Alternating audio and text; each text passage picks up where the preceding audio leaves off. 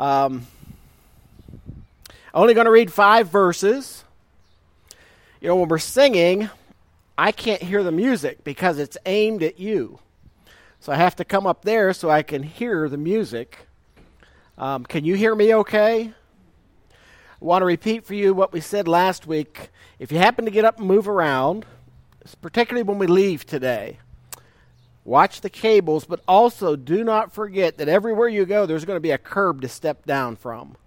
So please be careful of that. 2 Corinthians 5, verses 1 to 5. Why don't we stand together for the reading of the Word?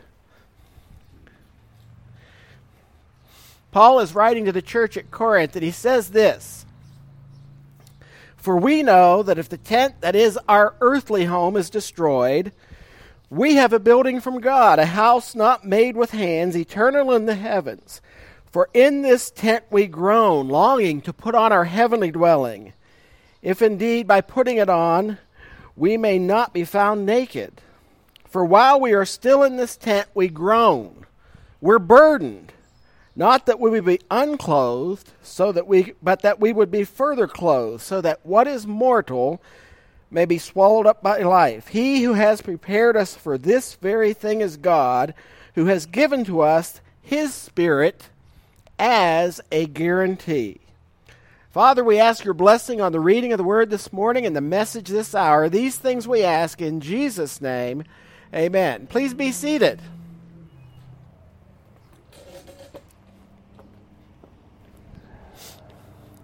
If I had to title today's message, it would be, "We were made for more than this." I have never owned a brand new car. My first car was a Volkswagen Bug. Bob Dorshuk said amen. It was a gift. It was a gift from my grandmother. It was actually my grandfather's car, and he had died, and I was taking care of her, and she had to get rid of it. She couldn't drive herself, and it became my car. At that point, that was the only car probably I ever owned that didn't have some purpose to it. Let me explain. And no, I'm not going to take you through every car I ever owned. These are the standout ones in my head. In 1976, I purchased a Chevy Chevette. And the reason I purchased, now back up, not 1976, about 78, I purchased a 76 Chevette because I was going to be starting college shortly, and I needed a car that would get good gas mileage.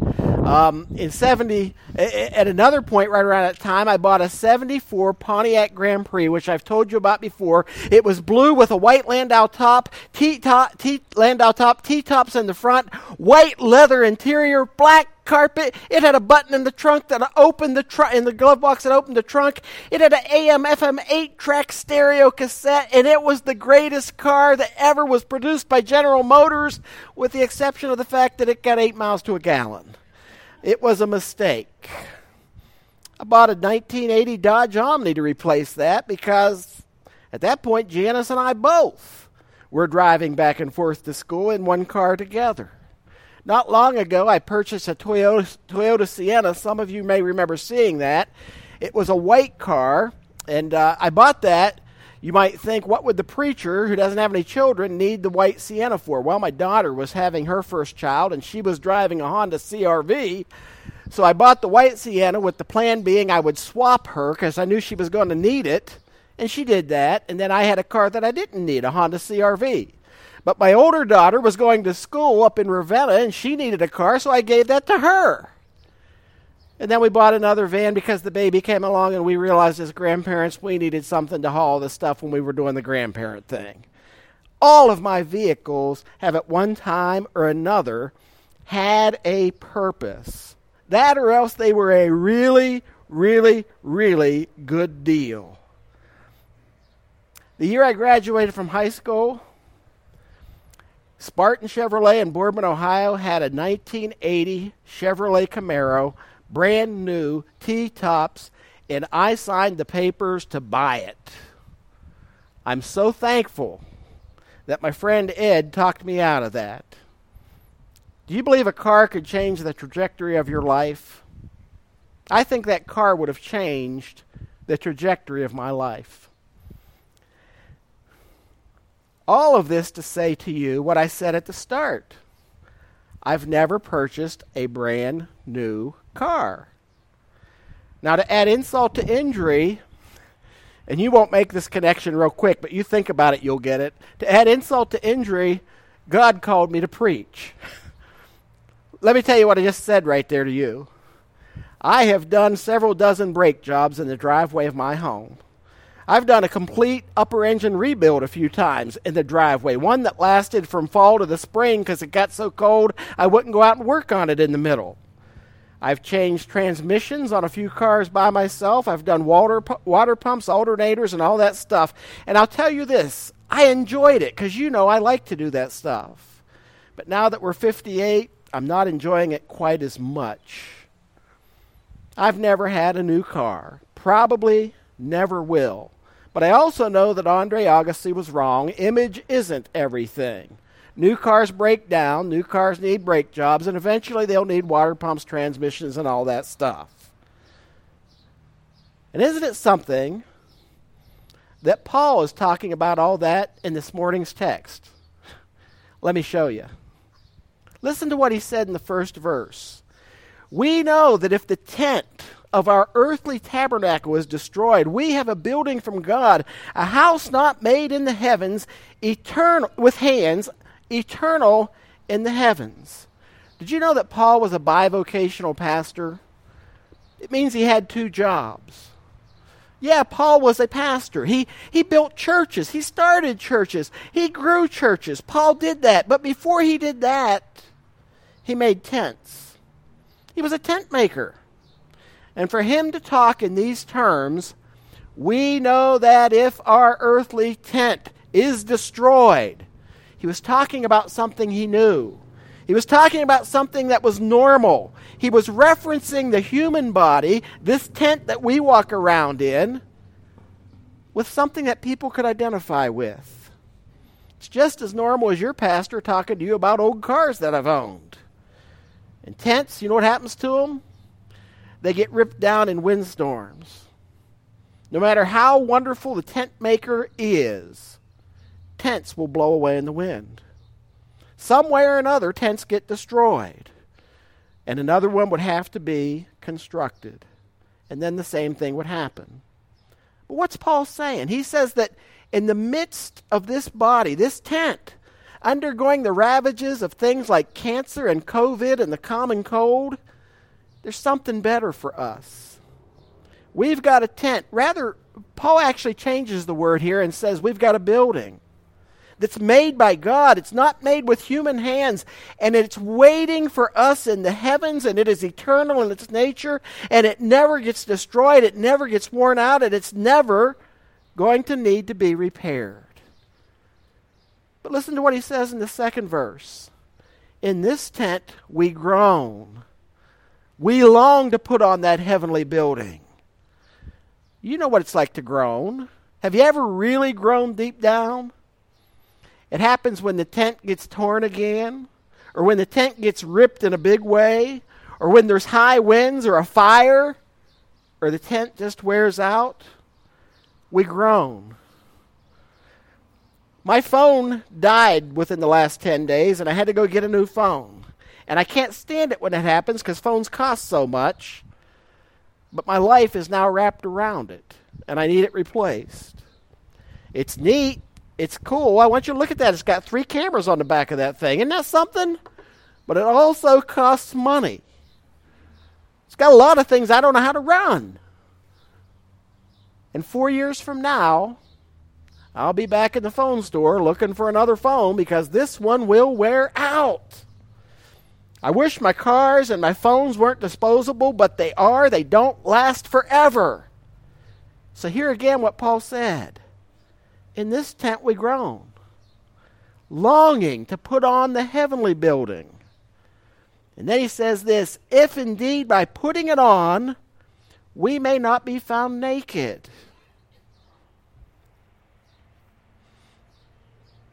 You see, putting on the new covers something up. Paul says, I don't want to be found naked. We don't like to be exposed. We don't like to admit that we're frail beings, that we rip, that this body isn't eternal, that it's actually quite temporary, that our knees and our hips and our elbows and every other joint will ache with arthritis. And yet even our kidneys, our spleens, and our lungs wear out. And even this thing up here gets a little tired. And it reminds us of how frail we really are in this tent. Not long ago, our niece was taking her family to the swim place up at Cedar Point. Janice and I were both off, and we grabbed Easton, and we went up there, and we had a big day playing with our niece's kids for a few hours.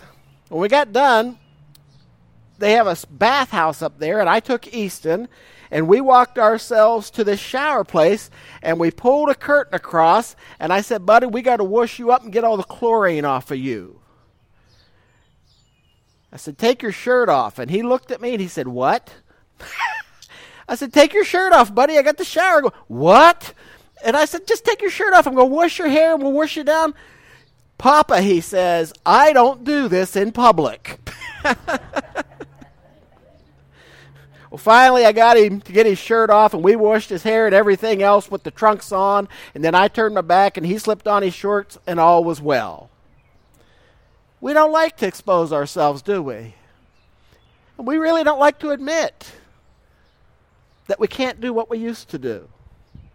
That as time goes on, things get tough. Sometimes they get tougher quicker for others than they do for us. And sometimes we just groan. Paul says, because while we're still in this tent, we groan,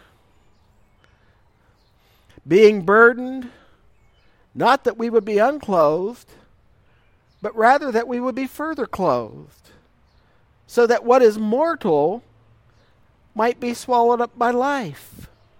Let me tell you what Paul's actually saying here. He's saying, yeah, this body is frail. It's burdening us. And we would not want to just take this body off, but rather we'd like to put the best things on. We'd like for this body that's weak and that's unable to do the things it used to do to be repaired, to be fixed, to get a new water pump, to get a new rack and pinion. Don't go too far with that thought. To get, those things to make our bodies better. Janice has a little red Toyota Camry, and talking to Bob Spalding one day, he was telling me about ceramic car coating. It's a wax or a polish or something. And so I went home and told my wife, and next thing you know, she's got ceramic wax coating, putting it onto her car because that's supposed to protect it. Now, that fancy motorcycle I got, you know what I wax it with? Lemon Pledge.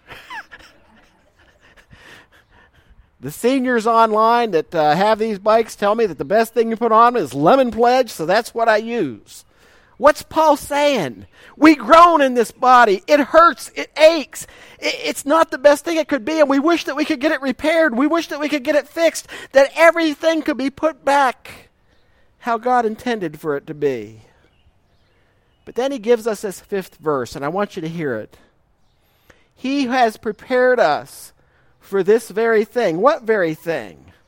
That our mortal body would be swallowed up by life. Hear me, I want you to get this.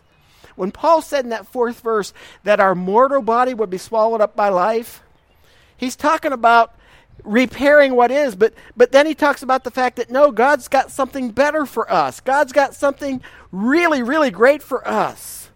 If we've driven that Chevette, one day we're going to have a Cadillac. If we've driven that Ford Fiesta, one day we're going to have the Lincoln Continental. You see, God's got something in mind that's better. And he says this, he who has prepared this very thing for us is God.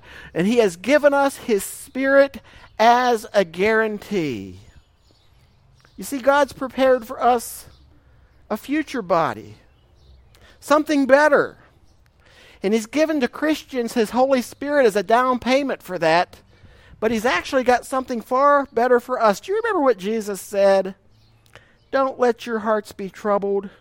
You believe in God, believe also in me. In my Father's house are many rooms.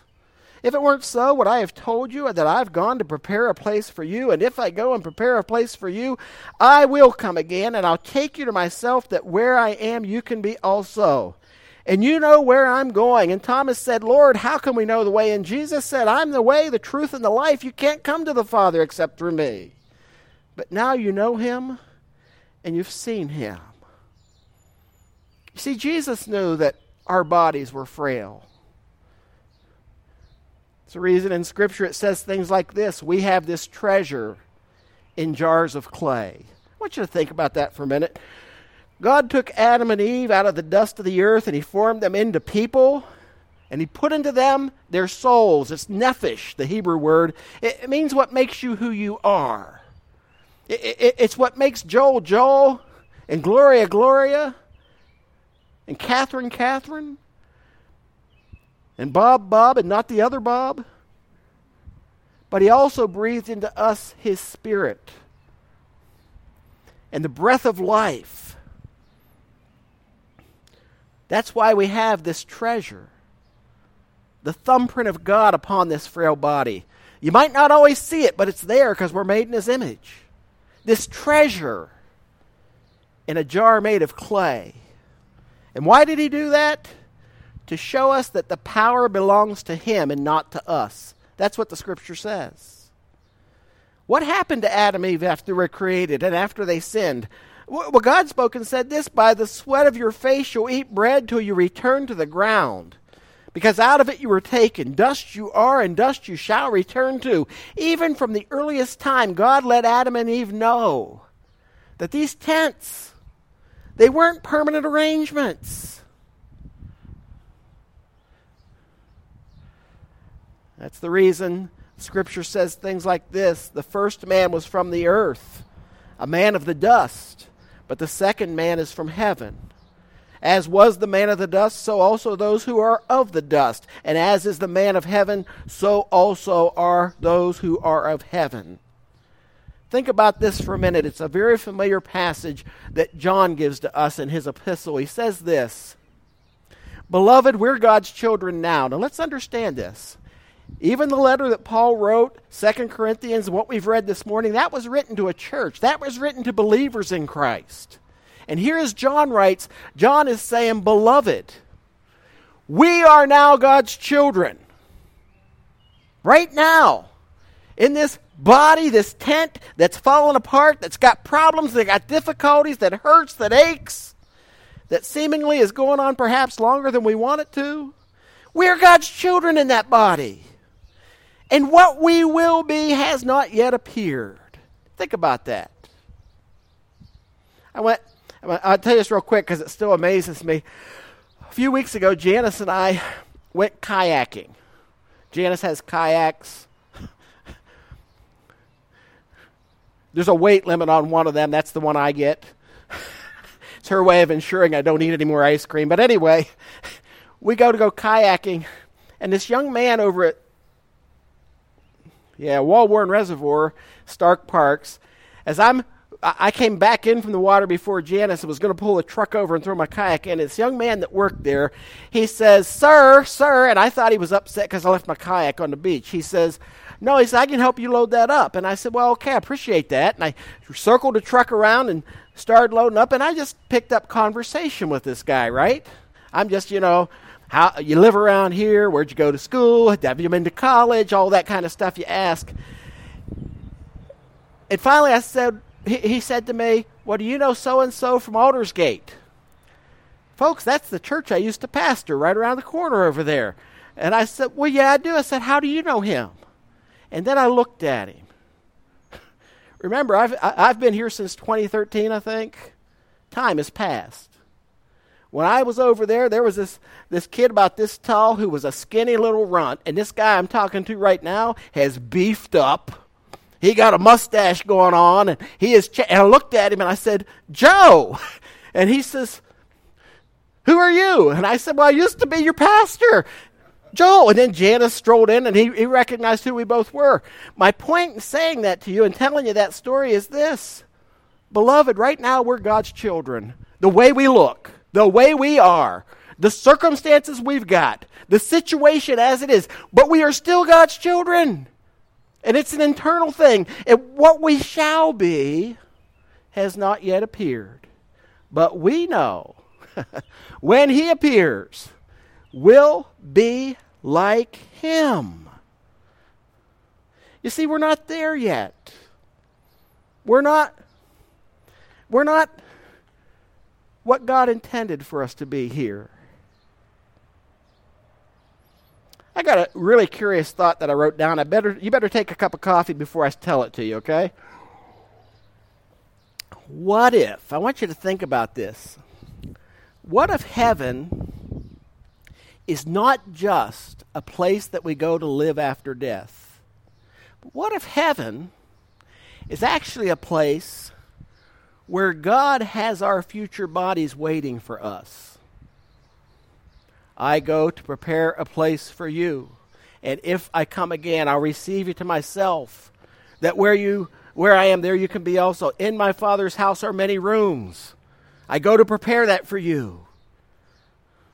You see, this body, it's out of the dust. Scripture says, just as we bore in the image of the man of dust, we'll bear the image of the man of heaven. But there's a better body. At every service that we have for someone that has passed on in the Lord, I read from 1 Corinthians 15. And what I read is things that say things like this. This body is sown a natural body, but it will be raised a spiritual body.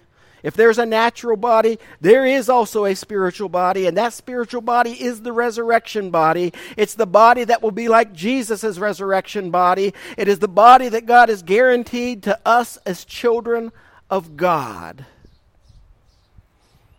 No wonder in 2 Corinthians, Paul writes, he has put his seal on us. He's given us his Spirit in our hearts as a guarantee. Can I tell you what that means? The Holy Spirit in the Christian's life is a down payment for what's coming. Yeah, we live in this tent. Yeah, we live in this body that aches.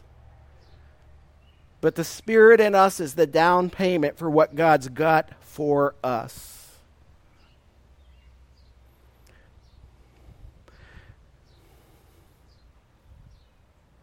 In the book of Romans 8, and I'm near the end, I'm going to finish up in a moment for you. In the book of Romans, the 8th chapter, the 9th to the 11th verses, please open your ears of your heart a little bit to hear what Paul says right here. You, however, are not in the flesh, but in the Spirit, if in fact the Spirit of God dwells in you. Anyone who doesn't have the Spirit of Christ does not belong to him. But if Christ is in you, although your body is dead because of sin, the Spirit gives you life because of his righteousness. If the Spirit of him who raised Jesus from the dead dwells in you, he who raised Christ Jesus from the dead will also give life to your mortal bodies through the Spirit who dwells in you.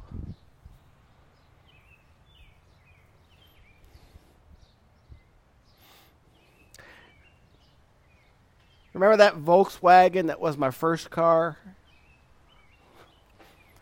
It was a beautiful yellow Bug.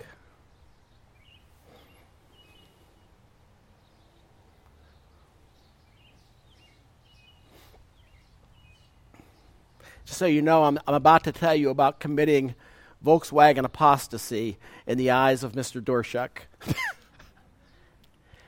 When I got that car, I thought that, Volkswagen was an old man's car.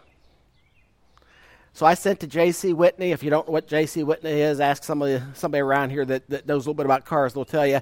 And I got a plastic fiberglass kit, and I cut off the front end and cut off the back end, and I got tubes for bumpers on that thing, and I got adapters to put Chevy wheels on a German Volkswagen, and I got a pipe that came out of the back to make the exhaust look good, because you could look in the back of that thing and see an exhaust, and that pipe that was supposed to go out sideways, I took it and had it bent so it came straight up out of the back. Can you see that going down the street like a trumpet? Straight up out of the back. The police required me to put a baffle on it. I worked at a grocery store at the time, and the Cremora lids. Remember the big jars of Cremora? that would screw out in there. I'd pop it in. I'd drill a few holes and go down the road. It baffled it. And then when that blew out, I'd go get another Cremora lid. Anyway, it was a vehicle, and I thought I was something until I wanted to ask a girl out. And then I looked at the car and said, "You look like a fool. You look like an idiot." If the Spirit who raised Jesus from the dead dwells in your jalopy, you are driving a Cadillac and don't know it. You see, church, there's something deeper inside each of us who know the Lord that tells us we're made for more than this. And that brings me to my bottom line for you. And I want you to hear it good. Our current limitations reveal something of God's greatest expectations. Let me translate that for you. When we think what we can't do because of the limits of this tent, they are less than and equal and opposite of what God has in store for us. Paul would write these words, and I want you to hear it. "I consider that the suffering of this present time is not worth comparing with the glory that will be revealed in us. This creation waits with longing for the revealing of the children of God. This creation is subject to futility. That creation will be set free from its bondage. We will obtain the freedom of the glory of the children of God, because we know that all of creation's been groaning together as in the pains of childbirth until this moment. And not only the creation, but we ourselves, we who have the first fruits of the Spirit, we groan inwardly as we await the adoption as sons, the redemption of these bodies. For in this hope we were saved." In this hope we were saved. Now, hope that is seen is not hope. Who hopes for what he already has? But if we hope for what we don't see, we wait for it with patience. Church, I want to tell you, this body is feeble. This body is frail. This body may not look like much, and it may not do what we want it to do. But the Spirit within us of Christ, the Spirit within us of Jesus, who once drove the worst vehicle you could drive on the cross of Calvary, came out of the tomb with the best vehicle that ever existed, the resurrected body. And that is the down payment, the Holy Spirit in us that God gives to us, that this body, we don't know what we shall be. But we know that when he appears, we'll be like him, for we will see him just as he is. When Jesus walked out of the tomb and they came to touch him, he said, "Touch me not, I've not yet ascended to my Father." One night the disciples are in a room all by themselves, and seemingly Jesus walks through the wall. You can't explain it, you can't understand it. And when he ascended on high, he walked out of here the way that God intended for us to be, with a body that overcomes death, with a body that is prepared for eternal life, with a body that God intended in the creation that the Christian will have throughout eternity. Amen.